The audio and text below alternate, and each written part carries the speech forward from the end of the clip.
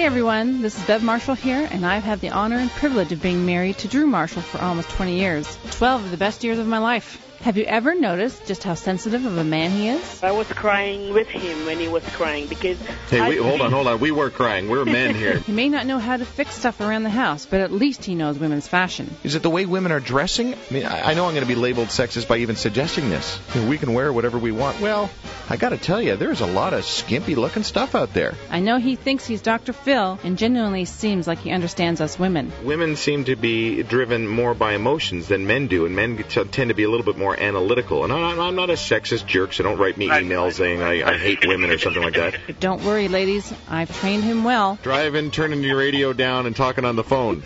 You must be a woman, because a guy couldn't do all that. So if you're looking for sound professional guidance, well, there's always the guests he interviews. Tune in Saturdays between 1 and 5 for The Drew Marshall Show, right here on Joy 1250. Live from New York, it's Saturday night!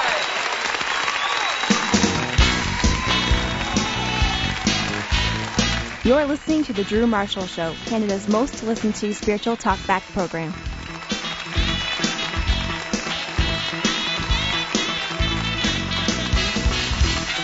Well, our next guest has appeared on The Tonight Show with Johnny Carson over 20 times. And that was just the beginning, folks. Victoria eventually joined the cast of NBC's Saturday Night Live and worked with the likes of Dennis Miller, Steve Martin, Demi Moore, John Lovitz, Dana Carvey, Phil Hartman, and Joe Piscopo, just to name a few. This comedienne, actress, and musician also has a spiritual side to her that is absolutely genuine and sincere. And folks, will you join me in welcoming to the Drew Marshall Show, the one and only, Victoria Jackson. Victoria, thank you so much. You're welcome. Hello, everybody. You know, there is just something about the sound of your voice that puts smiles on people's faces. Tell that to my husband when I'm screaming at him. Listen, the first thing I've got to read here, Victoria, is a quote that I found. So have a listen to this, and then I'd maybe like your opinion on it. I've had a lot of struggles, and I would be in a lot of trouble, I think, if I wasn't a Christian. I have a very addictive personality, and I'm very childlike, always wanting attention. It's probably kept me from things. I'm sure that if I weren't a Christian, I would probably end up like Chris Farley. Now, I bet his family didn't like that quote. I think I might have found that in the Wittenberg Door article. Well, I was just, I heard that he went to church and all, and I don't know how close he was to the Lord or whatever, but I was just meant that I have all of the addictions of everyone else, and I think I would have, and I struggle with a lot of them, but I think if I didn't have Jesus helping me, or the Holy Spirit, I would be either dead or a stripper or, I totally understand. Well, and I think what you were attributing all of this to is the fact that you were raised in a Bible-believing, piano-playing gymnastic home with no TV. Yeah, what I was trying to say was that I love wine, and I would like to drink it all day long. It's like, just because you're a Christian, it doesn't mean that you don't ever think of doing anything bad or don't do anything. It's just that, and I'm not better than Chris. I think it didn't come out right. I think, and I probably don't have more willpower than him. I just think that Jesus and reading the Bible has kept me from going off the deep end, because I'm a human like everyone else. And that's what I was trying to say. I don't know if it came out right. Oh, no, I think it came out right. It came out fine. Victoria, would you say that your father has maybe been your greatest spiritual influence? My father is a huge influence on me because, first of all, he's kind of a larger-than-life character. And he raised us. He was in vaudeville before he married my mom. And he wasn't a Christian, but he was a very moral person. Like, he didn't drink or smoke, or when he was in the army, he said all the soldiers were smoking and drinking, and he wouldn't do it. He wasn't a Christian. And then he met my mom, and she got saved in a revival tent in Minnesota when she was 12. She was raised Lutheran, but she didn't understand the gospel or anything about Jesus. Right. And then she her whole family got born again, and they all changed, and she saw them change, and she led my father to the Lord after they got married. I mean, when did you really kind of buy into the whole Jesus thing? Well, here's my dad. He's a gymnastics coach. He's juggling. He's putting on circuses. He has little acrobats in the backyard in matching leotards, flipping over his head. That was my childhood. And then on Wednesday, he'd go to church with us. On Sunday morning, Sunday night, and then he'd go to the deacons meeting. So it was a kind of a funny guy because, you know, so anyway, I was his assistant in the gym. He taught only women's gymnastics, so I was with him all day in the gym after school. So I kind of have a lot of masculine qualities because I was with my dad all the time, putting up the mats and the beam and the bars, taking them down, spotting girls on flips and everything. My mom was at home, and I never really learned how to cook and sew or anything like what she was doing at home.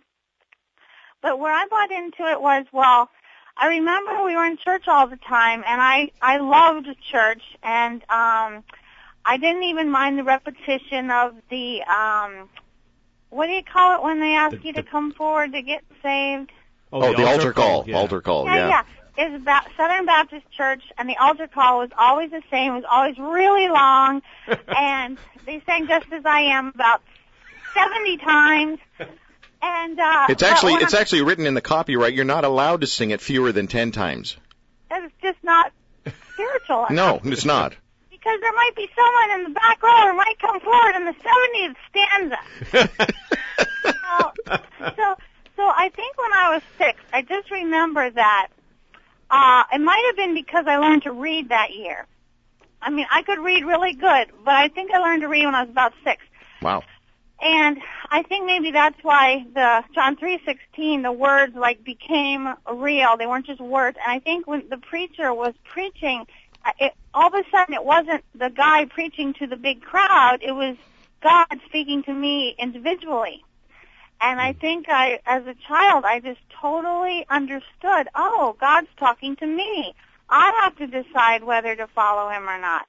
And I told my dad that day at home, I said, Daddy, I want to ask Jesus into my heart. Will you pray with me? And we knelt by my bed, and I asked Jesus to come into my heart. And I knew, like, there was all different kinds of ways the preacher said it. Like they said, accept him as your Savior, believe in him, receive him, ask him into your heart. And, like, I remember thinking, what if I do the wrong one? Or, what if, do they all mean the same thing? And I remember thinking, yeah, they all mean the same thing. I think God gets it. Doesn't matter exactly if you say the right words or not. Yeah, exactly. You might hear another voice chuckling in the background, and my co-host Tim Miller and I are sitting here, and Tim and I have been fans of Saturday Night Live for a lot of years, especially back in your day. Don't mean to make you sound, geriatric there or anything, but... Victoria, have you ever found out the results from that IQ test you took at the University of Miami when you were a kid? No, they wouldn't give us the score because they said it would affect our lives forever. Oh. So you're smarter than the average bear is what I'm hearing. Either smarter or dumber. They didn't tell us. I remember seeing you on, I think it was John Biner's show. I can't remember the name of it. Bizarre, I think was the show. Right, Bizarre. And all I remember is you doing poetry or singing a song on a balance beam. And I'm going, how does one do that? Well, it's funny I hadn't thought of it earlier because that was my whole childhood. My mom was singing all the time, even if it was off key, and my dad, and then I was on the beam all the time. I even had a balance beam in my backyard. Oh, wow. And we were really poor, so we were like in this ghetto with a gym in our backyard. Back in the early days, Victoria, if I get this right, you supported yourself by working in a retirement home as well as, and these two kind of blow me away, a cigarette girl and as a typist at the American Cancer Society. That's quite a strange juxtaposition there. It's very ironic. Is that the right word? Sure, that'll work today. Yeah. Yeah, I would, all day at work, I would tell people how to quit smoking. I'd say, you suck on cloves, you eat sunflower seeds, chew gum, come to our ACS Stop Smoking meetings. And then at night, I was going, cigarettes, cashews, because my boss told me. And I was in a French maid costume because it was a 30s club, and I was supposed to look like Got it. How many times were you on The Tonight Show with Johnny Carson? 21 with him, and then 2 with Leno, and 2 with Letterman, and 2 with Conan. I guess they don't like me as much as he did. Or maybe it's just because I'm not young anymore, you know. Oh, stop. Come on now. You know, I watched one of your performances on The Tonight Show from back in the days with Johnny. There's on YouTube. And when you were singing a song while performing gymnastic moves on the balance beam, it kind of seemed like the audience was a bit stunned. Almost like they'd never quite seen this sort of thing before. That's good. I'll take stunned. I'll take laughter, applause, and if that doesn't work, stunned is okay. Stunned works well as well, yeah. Victoria, last week I was chatting with Diane Cannon, who told me that she and Johnny Carson almost got married. Of course, yeah, they were great friends. Really? But I've heard from others that he was maybe a little aloof as a result of maybe being shy or very intensely private. Did you find that at all? He was very, yeah, I won't say aloof, but I think he saved all the energy for on the air. And so if I passed him in the hallway, you know, leaving the makeup room before the show, he would just smile, and he would look kind of shy, but he just saved the energy for coming out on the air. Because I've been on talk shows where the guy asks me everything before we go on the air. When I come out, there's nothing left to say, or else you feel like you're repeating yourself. Yeah, that's exactly how I operate. I save it all for the show. I don't like to do the pre-interview thing because I want to naturally ask the questions that naturally come into my brain, and if I naturally know the answers, then I'm naturally not going to ask the questions naturally. Right. Yeah. Did that make any sense at all? I think it did. Sure. Saturday Night Live from 1986 to 1992. You were 27 years old, but you were married and had a baby back in those days. Yes, I was the youngest cast member, but the only one who had a child. And so I didn't really hang out with anyone after work. I would rush home to be with my baby and see if she learned a new trick or something. I don't know. Is it true that your first husband was a fire eater? I read that somewhere, and I just had to ask you whether that's true or not. Yeah, he was a fire eater. He made about $100 a year. Yeah, and I knew the Bible. I knew a lot of Bible verses because I went to a Christian school and a Bible college. Right. And when I didn't want to date him, but I didn't know anyone in LA when I moved here except one person, Johnny Crawford. And every night at the 30s Club, I would see the fire eater, and I'd be doing my handstand act. And after about a year, he wore me down. I went over to his little hippie house, and I said, I'm not going to date you because you're promiscuous, and I'm a Baptist virgin. And so after that, so I was in his house, and there was, music and animals everywhere, and it was a very different world than I'd grown up in. And anyway, I remember hearing God whisper in my ear very loudly, "Be not unequally yoked together with unbelievers, for what fellowship hath light with darkness," right? And I remember exactly where I was standing, and I looked up and I said, I know God, in my head, I said, I know God, but I'm taking him to church. And I was taking him to church, but somehow he was giving me pot and I was taking him to church. Right. So you I don't know, it's easier to go down the slide than to go up the slide or something. Oh, yeah. Naturally grown. What happened was, I was thinking, well, my mom married my dad, and he wasn't a believer, and he's a really good Christian, and he studies the Bible. He's 80 now, and he's still studying the Bible. He, tells me new stuff he's learned. He told me about the creation science research thing, and,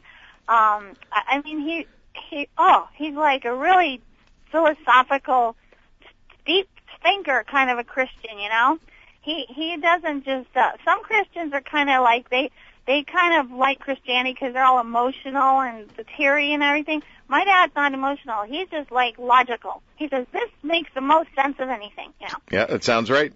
So with your first husband, was it Scarlett or Aubrey that you had? I had Scarlett. That was my favorite name, and she's actually visiting me right now. We live in L.A. again, and she's married, and her husband's a pastor. Wow. And they live in Miami still, where I raised her, and she's visiting me for the first time since she's been married. That's great. Well, and with your second husband, the helicopter pilot, you had Aubrey. Yeah. And I wanted more kids, but he kept saying no, and so I got dogs. So you got what kind of dogs did you get? A Yorkie and a Maltese, and they had a child that's a Morkie. Got it. Thank you very much. Victoria, did your divorce have any impact on your decision to leave SNL? Because it was kind of around the same time period, wasn't it? Yeah, it was yes. I didn't. My daughter. It was the worst thing. See, because I disobeyed God, I had to pay the consequences. I mean, the worst thing is for a child to go through a divorce, and oh man, I lost all my money in the divorce from Saturday Night Live. I had to pay alimony to my ex-husband, so I really didn't have a penny left to show for anything. So besides money, I mean, my daughter had to go through a divorce. She was 5, and I didn't want her to be ripped apart from her mom and dad and go through a divorce, so I kind of quit the show that year so I could stay home with her, you know. Because otherwise, the husband was kicked out of the house, and my mom was babysitting her while I was at Saturday Night Live, and I didn't want her to. So I just kind of ended the show. Plus, I'd been there 6 years, and our contract was only for 5, and all my comrades were moving on, and all new people were coming in, and it seemed like the right thing to do. We are chatting with Victoria Jackson. Victoria, is it true that you dated Weird Al Yankovic? I kind of dated him. I was in his movie. It was kind of around the time of my divorce, and I love him. But we didn't really go on a date, but I wish I could have. But then my high school sweetheart popped up out of the past, and so I think me and Paul, my husband, like, we were engaged when we were 18. And before I could even really date Al, I was sort of started dating Paul and married him. We've been married 15 years. Congratulations. Fantastic. Now, I've also heard that as a Saturday Night Live cast member, the more sketches you write, the more you got to perform. Oh, yeah. We have to write our own material, and I'm not really a great... I never went to the Groundlings. I didn't have anything to prepare me for SNL. I'm so lucky. You know, to be on it, I didn't know how to do characters or impressions. I kind of had to try to learn while I was there. And, Mike Myers, like, he wrote about 8 sketches a week, and he'd get 6 on the air. I wrote about 2 a year. Right. It wasn't that I wasn't trying. I was trying. I'd sit at my typewriter with a blank piece of paper and stare at it for hours, you know. Well, do you remember when you did your first comedic impression, how nervous you were that you might slip out of doing the Roseanne character and then become Vicky? You've been doing your research. I don't really have a life. Drew's famous for this, yes. Where did you read that? I said it somewhere. Yeah, my first impression was Roseanne, because I kept saying, why can't I do any impressions? And then the head writer said, because you're nasal. I go, well, somebody famous must be nasal. And he goes, well, Roseanne Barr's kind of nasal. I go, then she kind of talk like that, you know, and everything. And he's like, yeah. So he wrote me a thing, and I studied her all week in my headphones, and then when I was in a fat suit, and then I was getting ready to go on live TV, Dana was next to me, and Dana Carvey, the master of impressions, and I said, Dana, I'm so nervous, what if I slip out of her and I become Vicky all of a sudden? He's like, just cop an attitude, Vic, just cop an attitude. and he handed me a paper cup with water in it, and I'm like, water and an attitude? That's all it takes, you know? I'm like, what attitude? What is he talking about? I don't know what he's talking about. Then I just went out there and tried to do my best. So has it ever happened? I mean, you played so many characters in Saturday Night Live. Did that ever happen where you just totally slipped into another character? No. One time on the update, I did my low voice because I guess I was kind of tired of people saying, you know, is that your real voice all the time? I was like, what? You think I wake up and I fake it all day long? And so I had, when I was in high school, my speech teacher wouldn't let me be in the play because should I talk like a baby to get attention? And I was really hurt. And I said, well, how do I fix it? And she goes, well, and she looked kind of confused, like she'd never had this problem before with anyone. She's like, talk like you're going down the stairs into a basement and I go, okay. You mean like if I was walking down into the basement like that, and should I talk like this? And she's like, yeah. And I'm like, well, how do I be excited? Like, what if it's my birthday? Oh, it's my birthday. How do you get excited when you're talking like this? Like, I don't understand. I don't understand. So that's when I discovered I could talk low. And so, but it hurts my throat. But then I thought, hey, this would be interesting, because I was trying to write something for myself, right? So I thought, hey, I'll go on the update, and I'll pull off a wig, and I'll talk in a low voice, and man, people really liked it. My dad called me that night, and he goes, Vicki, the scariest thing was I didn't know if that was the real you. Wow. That was a memorable moment for sure. You know, I remember doing a sketch when I was living in California 1,000 years ago. I started out doing Gandhi, and all of a sudden it morphed into some sort of sick, twisted version of Mike Myers doing a drunk Scottish guy. By accident? Yeah, just totally by accident. Oh. I still have flashes thinking back on that kind of thing. You know, of all the characters you've impersonated, Victoria, which ones have you met? Oh, good question. I met Linda Blair, and I had done, they didn't know how to, like, make fun of her, because, you know, she doesn't talk funny or anything, but she had started being in, like, these kind of sexy B-movies, and, you know, after The Exorcist was over for a long time. Right. And so they gave me her to do, and I was kind of really terrified, and I was like, I want to prove that I can do impressions. So I watched this. All they had was a tiny clip of her in a policewoman outfit that she was going to take off or something. And so the writers wrote her a little bit raunchy. You know, nothing, no bad words or no nudity. You know, it's TV, right? Sure. I mean, it wasn't cable. But anyway, but I was kind of portraying her as kind of trampy. And which is kind of mean. You know, if you think about it, these are human beings that you're making fun of. But most of the people that SNL makes fun of deserve to be. Like, they've done something preposterous, you know. Like when Jessica Hahn said, I'm not a bimbo, and took all of her clothes off. That's begging to be made fun of. Exactly, and it really deserves to be, actually. Yeah. And she agrees. She kind of liked it. I sang I'm not a bimbo, kind of making fun of her. And then I met her, and she had a good sense of humor about it. But Linda Blair, you know, so I ran into her at this comedy club, and I said, oh, I did an impression of you once. Did you ever see it? And she said, no, but my friends did, and they didn't like it very much. Oh, man. How'd that go over? Well, I felt kind of bad, but, you know, and then I ran into Roseanne Barr after the first time I did her, and she was in a gift shop, and she kind of saw me and hid in the back, you know? And I was so nervous, and I was like, Vicki, you got to approach her. I mean, this is a once-in-a-lifetime thing, and I listened to her for hours and hours, so I felt like I knew her so well. And I went up to her, and I said, Roseanne, I did an impression of you. And she goes, I know. You did it better than I do myself. Oh, man. What was the wedding of Roseanne and Tom Arnold like? Well, I got invited and I forgot to go. I hate when that happens. I know, I had the wedding invitation on my refrigerator, but I was bi-coastal at the time, and I was in New York, and I was in L.A. like every couple of weeks, and it was hard to keep things straight, and I woke up one day, I looked at the refrigerator, and it had just started 2 hours ago. Oh, man. Yeah. Unbelievable. It was my first celebrity wedding I ever got invited to. Oh, I'm so sorry. I'm so sorry about that. You know, you must have been so pumped, Victoria, about being invited for the 25th anniversary SNL special.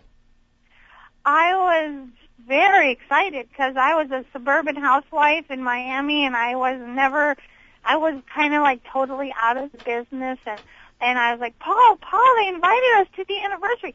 And then like a week later, they sent me a line, and they said, would you like to do this line? I was like, I get to do a line? You know. And I called my brother and I go, Jimmy, do you think this line is like a criticism of me, or do you think it's a compliment? And the line, you know, was to Tom Hanks. Could you tell me whatever happened to me? And then he goes, because he was taking questions from the audience, and then he goes, I hear you married a cop and you're happy and you live in the suburbs in Miami or something. And then I go, oh, good, you know that part? Yeah. And so I asked my brother, and my brother goes, "That's totally, they're dissing you. They're totally criticizing you." And I go, "I don't think so." I'm like, you know what? Even if they are, it's a compliment because I got a line. Yeah, exactly. It's a backhanded compliment is what it was. Victoria, do you choose to play the ditzy blonde as your main shtick? I mean, did that just sort of morph naturally, or has it always been a conscious choice? Because, I mean, the fear of getting typecast probably wasn't a reality early on in your career, but I guess, you know, when people think of you, that's kind of where they go to, ditzy blonde. I know. I'm not really sure if I am one or not. No, I'm not saying, I don't think you are. I mean, come on, we've already passed that one. But as far as choosing to play that role as your main shtick, right? Well, here's the deal. My daughter has dyed her hair black and it's cut short, and she wants to cut my hair. And I'm like, Scarlett, I don't know how to act if my hair is short and black and sophisticated. I don't know how to act. But here's a story about that.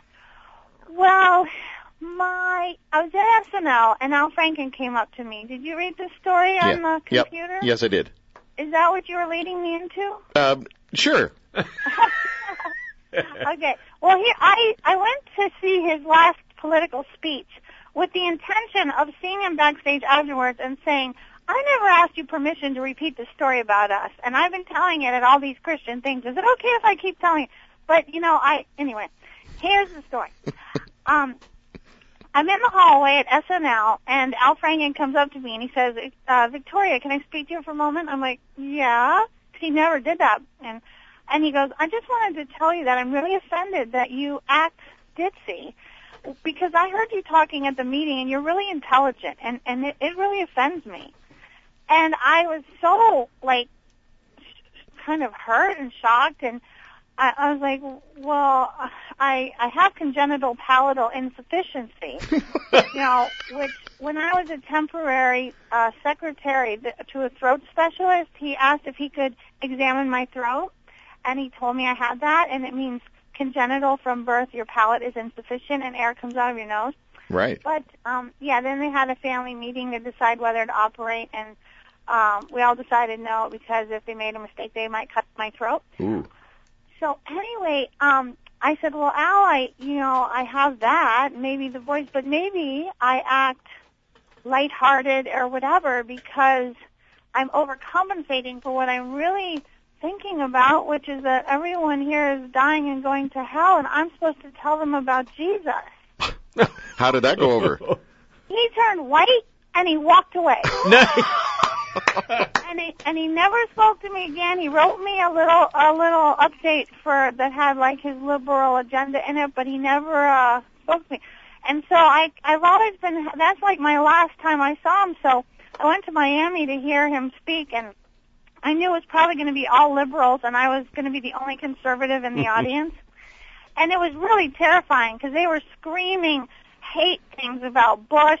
Bush is the stupidest man in the world. He never read a book. And the old lady behind me was saying the F word, F Bush. And I was like, I had like goosebumps, like they're going to tar and feather me when they find out that I'm a spy. And I'm not one of them, because I respect my president. Thank you very much.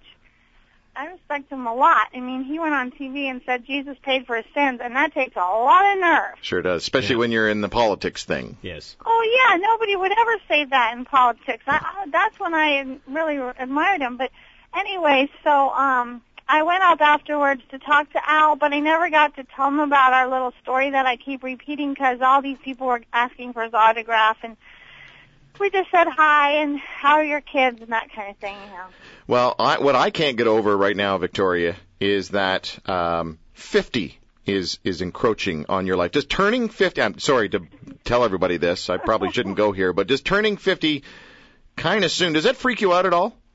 I'm 48, thank you very much. 50? That's a long time from 48. Okay, all right, long, I yeah. know. But, I would be thinking about it. I don't know, there'd be something about my brain that'd be kind of in warp drive thinking about it.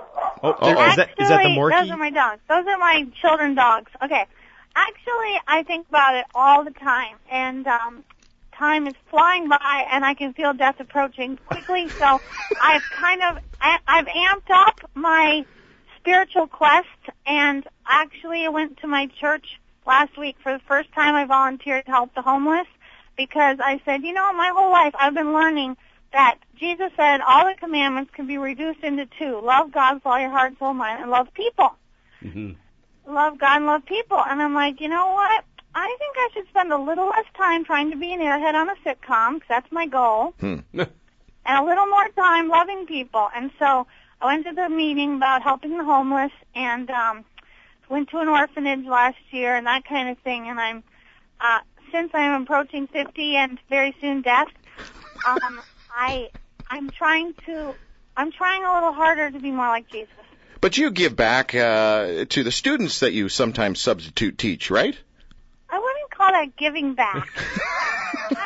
I teach as well. I know exactly what you're talking about. As being a substitute for my first time in my life, I've realized that mostly what teaching is standing in the front of the room and saying, "Be quiet," for 8 hours. That's all I do. I go, be quiet. Okay, be quiet. Johnny, be quiet. Okay, number 4, be quiet. Okay, I said be quiet. You want to go to the office? Be quiet. I did it for 8 hours. Oh. I don't think I have the calling to teach that. What grade are you teaching? What age? Well, I was teaching 8th grade because my daughter was in it, and I wanted to see who her friends are. But she asked me not to because when I had to discipline people, which I'm not good at, which basically meant saying be quiet, she thought it would make her not popular because, if her mother was scolding them. Yeah. Victoria, can you please help me grasp the concept of Aunt Grace on a Japanese action teenage TV show that you did? Have you seen it? No. I have like 2 lines. Okay. There's not much to grasp. Okay. Because, I read a little bit there, and I thought, first of all, I don't think there's any Aunt Graces in Japan. I think the story happens in America. Oh, okay. What? No, it just seemed a little strange. Well, okay, what happened was, for 15 years I was in Miami for my husband's happiness, and he loves his job as a helicopter police pilot. And I was miserable there. No one speaks English. There's no auditions. There's no art. There's no culture, nothing. People go there to lay in the sun or to die or to escape Castro. And I have nothing in common with anyone there, so basically I just cooked pies and raised my kids and had fun with them. But then my daughter got married, my nest was half empty, my other one's 13, and my husband kept promising me for 15 years, in April of 7, I'll let you move back to LA, because I can retire with a pension. So I waited, I went back to college to kill time, I did everything I could to not go insane. And April of 7, I said, okay, you promised. I put the house up for sale. Happened to be the worst real estate market in 25 years. Yeah. Oh, man. And our house hasn't sold for a year. And so I moved to L.A. My husband is commuting because he's still working because he hasn't got a job in L.A. yet. And basically we started, I tried to start my career again this year. So I was just taking anything I could find to show Hollywood that I'm back. Well, good for you. Good for you. With your daughter getting married, was she 21, I think, when she got married? Is that right?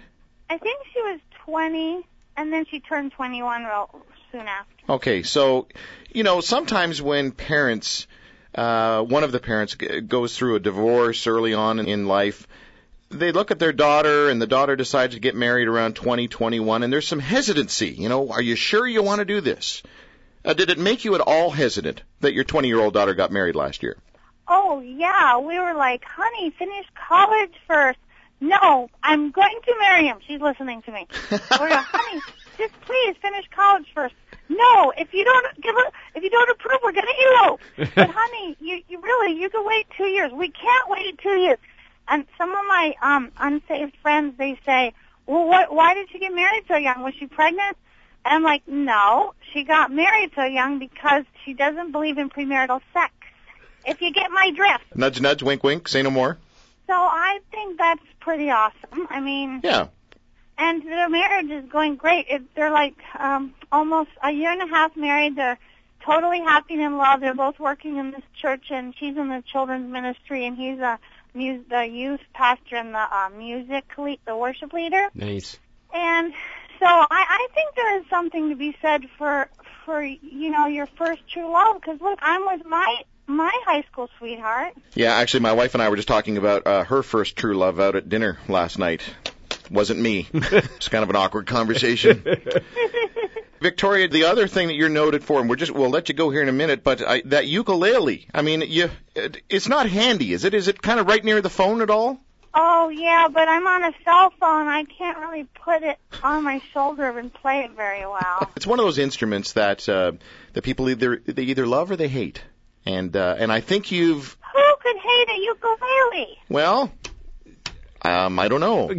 I'm looking at Tim. Tim, do you hate the ukulele? No, I play the bagpipes, and you definitely have to like them or not like them. That's for sure. Who? I'm gonna make you listen to it. Come here fast. I'm on the radio. We're hanging up. I want you to bring me my uke. It's a ukulele, not the. It's a uke. Is that what we call it?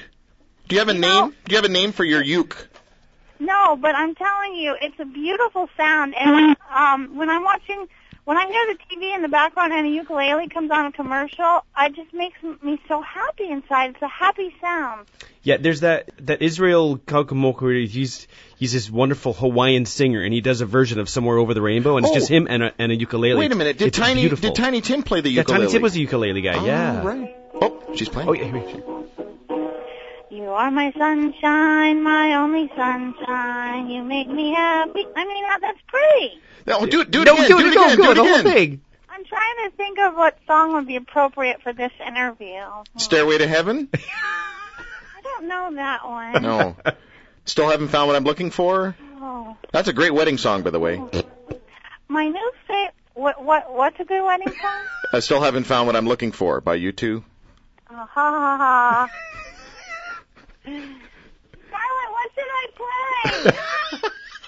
play? How about a children's song, a little lullaby or something, or a little fun little children's song? Hey, when do you come down here and harmonize this with me? Hurry up, we're on the radio, or something, the internet, or something like that. Are we on the internet? We are, there's 100 countries listening live, and we are also live on radio around the Toronto area. Is that exciting? No, she doesn't care. We're going to harmonize, you guys. We're on the internet in 100 countries. So don't mess up. You are my sunshine, my only sunshine. You make me happy when skies are gray. You'll never know, dear, how much I love you. Please don't take my sunshine away. Very good, very good. Oh, my goodness. That's got to be a first for radio here in Canada, folks. Victoria Jackson. That was tremendous. Awesome. I think beautiful harmonies there. You might have won me over to the ukulele world. Yes. Hey, you guys. I want to. If we're ending now, I want to tell you my new favorite verse. Okay, that'd be great. Go for it. Nehemiah 8:10. The joy of the Lord is my strength. Thank you. Nice and Isn't simple. that a good one? Yes. Can I share mine? Yes. John 11:35. Jesus wept. That's not too happy sounding. No, well, it's the one, when they have the Bible verse contest. That was that's the the easiest first one. That You was just the put your easiest hand one. up. That one's good because it's easy to remember. Amen. Yes, thank you very much. Listen, And it means Jesus had feelings. it did. That's right. He was. Was it Lazarus that had passed away when he'd heard the news? Yes, that's right. That was exact. Boy, you're very spiritual today, aren't you? I'm not just By eye golly. candy, bro. So, Victoria Jackson, listen, thank you. If they ever make a Sound of Music Part 2, I really think you'd make a fantastic Maria. Yes. Thank you. That's my dream. I'll be a 50-year-old Julie Andrews. Perfect. Again, thank you very, very much for your time. And Victoria Jackson is the website, victoriajackson.com.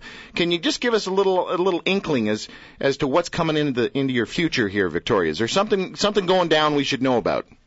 Well, I guess not. I'm doing 5 stand-up comedy gigs coming up, but I'm also working on a one-woman show. I'm going to be workshopping it in Seattle May 7th, 8th, and 9th, and then bringing it to L.A. It's kind of like I'm trying to do the antithesis of Julia Sweeney's one-woman show called Letting Go of God, and it's about her journey into atheism. Right. And my one-woman show is going to be the opposite of that. And that's what's filling my time now. And also, yes, that's it. Well, Victoria, you have been an absolute gem to speak with today. And should you ever find your way up to Toronto, please give me a shout. I will. Thank you very much. Okay, take care. Bye-bye. Okay. Bye. Victoria Jackson, former cast member from Saturday Night Live on The Drew Marshall Show. A short break. We're going to come back with some kind of useless trivia, a chance to win absolutely nothing here on the show. And then Louise Duarte will join us at the top of the hour. Later in the show, John Tesh. We'll be right back, folks. Stay with us. Like what you've heard? Listen again online at drewmarshall.ca.